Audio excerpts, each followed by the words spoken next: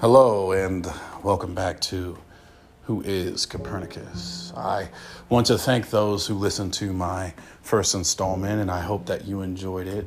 I truly appreciate you taking the diligence and the time to listen and learn from Copernicus. Now, this time around, for episode 2, I figured you should get the origin story and get the background as to how Copernicus came to be. Now, I want to preface this story because I'm jumping you in kind of late. All right, so I'll preface this with, prior to all of these things that I'm about to tell you in this story, I was a very physically fit, very physically capable individual. I had grown up playing sports. I had played college baseball. I was a personal trainer. I was a strength coach. I could deadlift 600 pounds, squat 5, all these different physical things that I was very able to do. And the story, I'm not going to lie to you, it's raw. It's got some sad parts. It's got some real parts. It's got some truly uncut life. But with that being said, it is important to who I've become today. It is important to how Copernicus came to be. It is important to my very essence and who I am now. So, with that being said, we'll dive in. Now, like I said, I'm jumping a little bit farther ahead in the story, but I had just got done doing a block of competitions. And I say block because I did 3 of them relatively quick in succession, meaning I did a powerlifting competition, then I did a bodybuilding competition, and then I did a Power X competition at the Arnold Classic in Columbus, Ohio. I was feeling great. I was on top of the world, right? Everything's going good. I'm strong. I'm at the top of my game. And then all of a sudden, with one single question, it started a whole series of events. And this question is simple. It's easy. You hear about it. You might not hear it often, but in this case, it was just a few words. What's wrong with your eye? Now, that doesn't seem too major, but for me, I was so concerned because I don't know what's wrong with my eye. I was confused. There were no mirrors around. How was I supposed to know? So I go to the bathroom and I take a look, only to be astounded by what I saw. It was an entirely different face looking back at me. My left eye had opened almost all the way and my right eye had closed almost down to the other lid. And I just couldn't understand because my vision was perfectly fine at the time. So I start freaking out, as most normal people would.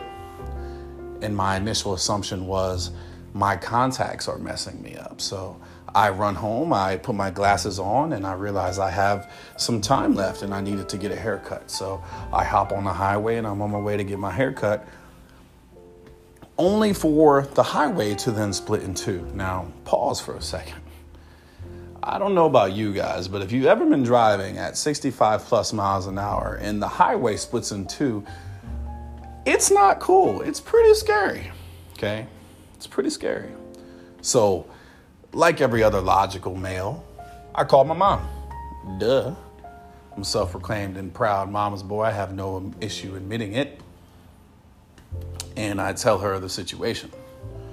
And of course, she's freaking out, as most mothers would, and calls the eye doctor. So we end up getting an emergency eye doctor appointment. I get my car home by a miracle, and she picks me up and we go to this eye doctor. They start running their test, and everything. I'm hoping. At this point, I'm nervous because I don't know what's going on. My eyes look like this. I've never seen anything like this. I've never come across it. This is my first experience. And the doctor says to me, not to freak you out. Now, pause the story.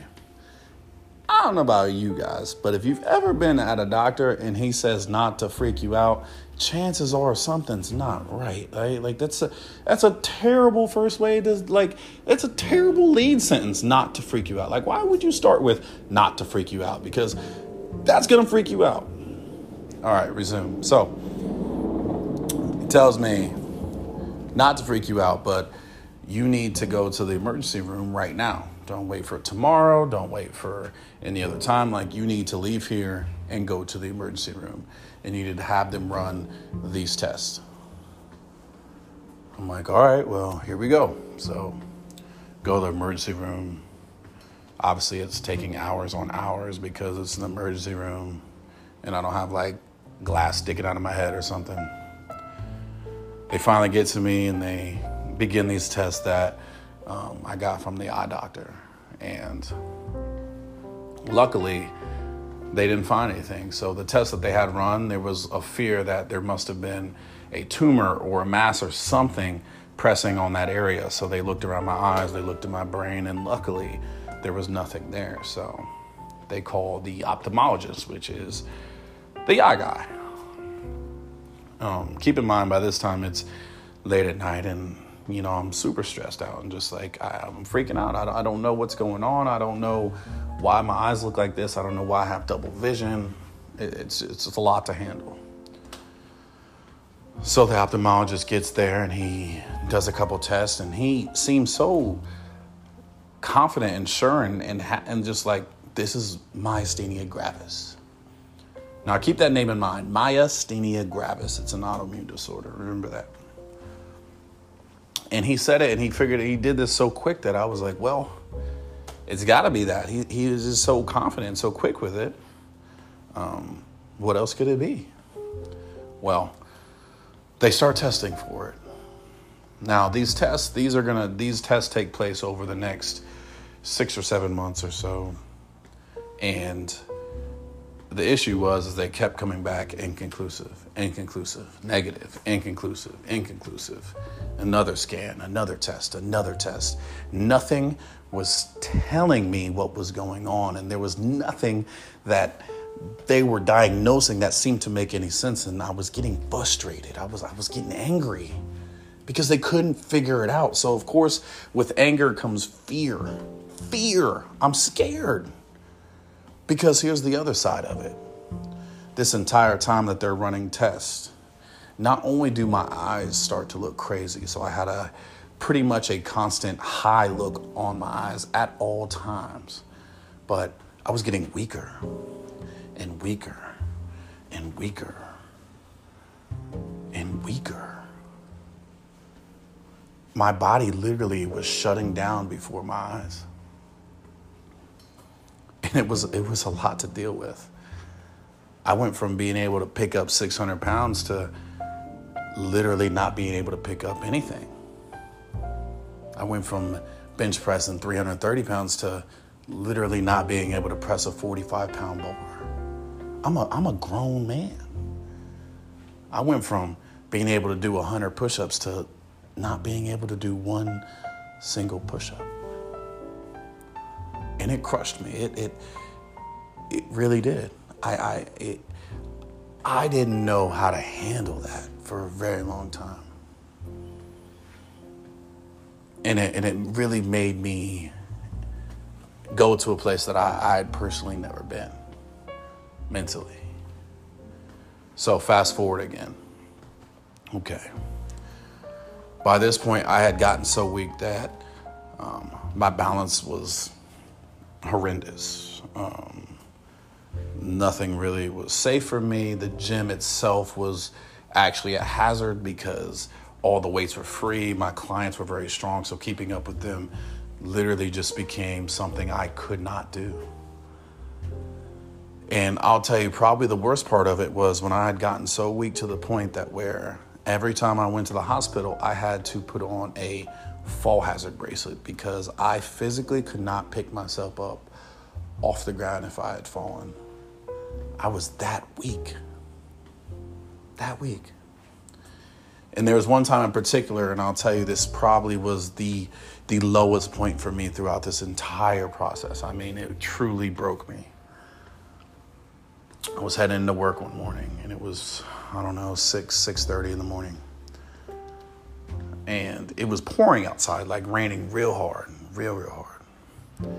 And there's two ways that you can get into the gym that I worked at. There was the front door, which was the safer option. There was no stairs, there was nothing. You just walk in, open the door, go into the gym.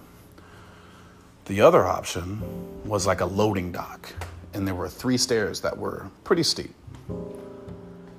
Where I had to park that day was closer to the loading dock, and I really wasn't trying to get soaked. So I was like, come on, you got it.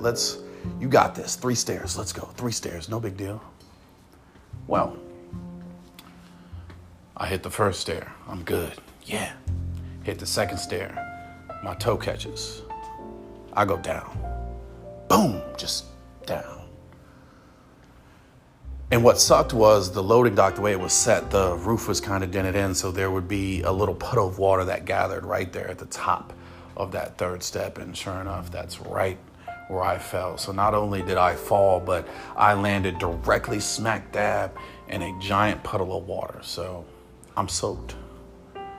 I'm panicking now, right? I'm on the ground. I can't get up. It's panic mode. It's like, get off the ground, get off the ground, get up.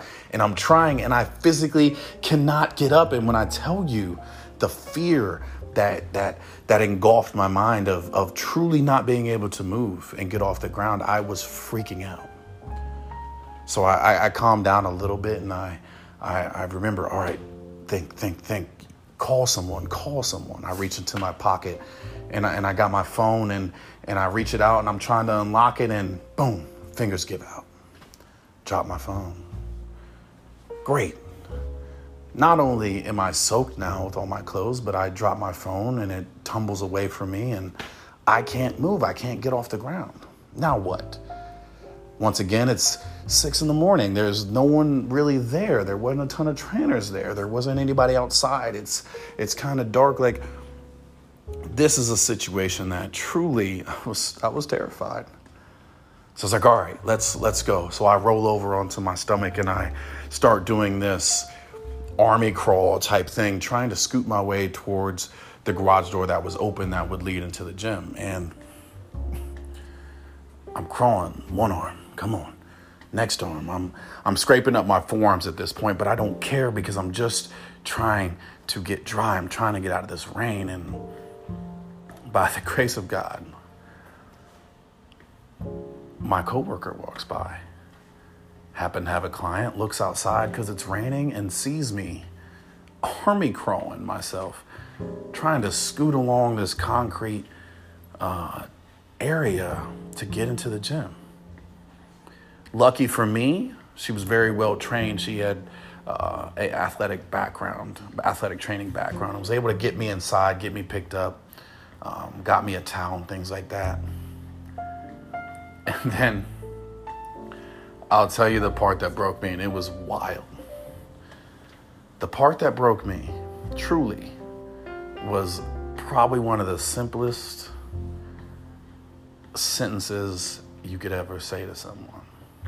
But they hit like a ton. They hit like a brick. They hit me square in the head. And it was, are you okay? That's it. Are you okay? And when I tell you every emotion you could ever think of at that point in time hit me like a truck, like a Mack truck, ran me over, and I was a mess. I broke down I had never, ever felt like that in my life. I had never felt so helpless, so broken, so weak, so just unmanly. Like, I don't know how else to describe it besides at that point in time, I was truly wrecked. I was at my bottom. Like, here I am. I was 6 months ago.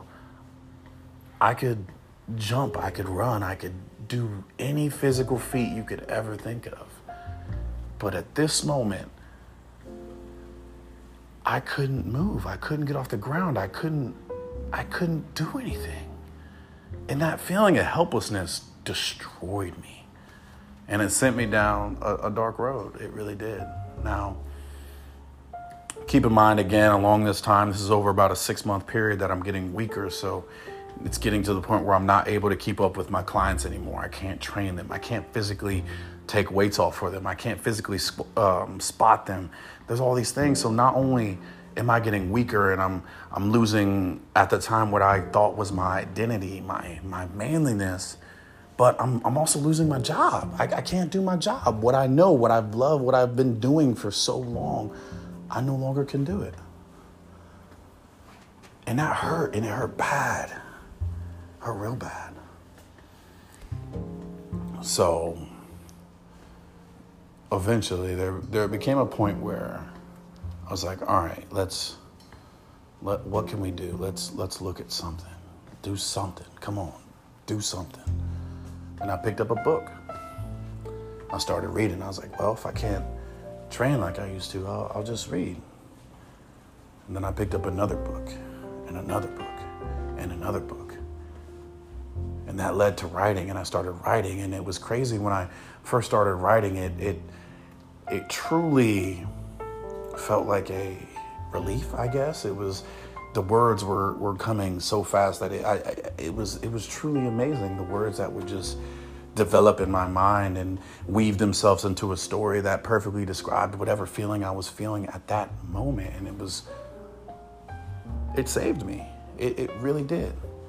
And through this process, I learned a lot of different sides of myself. I learned a lot of things that I enjoyed, a lot of other things that made me who I am that I don't know if I ever would have found if it wasn't for all of this.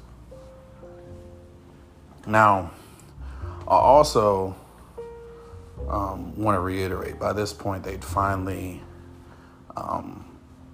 ran a test that came back positive. It was myasthenia gravis. They started a treatment plan for me. And I slowly was on my way back up. Slowly. Wasn't good. My eyes still looked pretty wild. But it was better.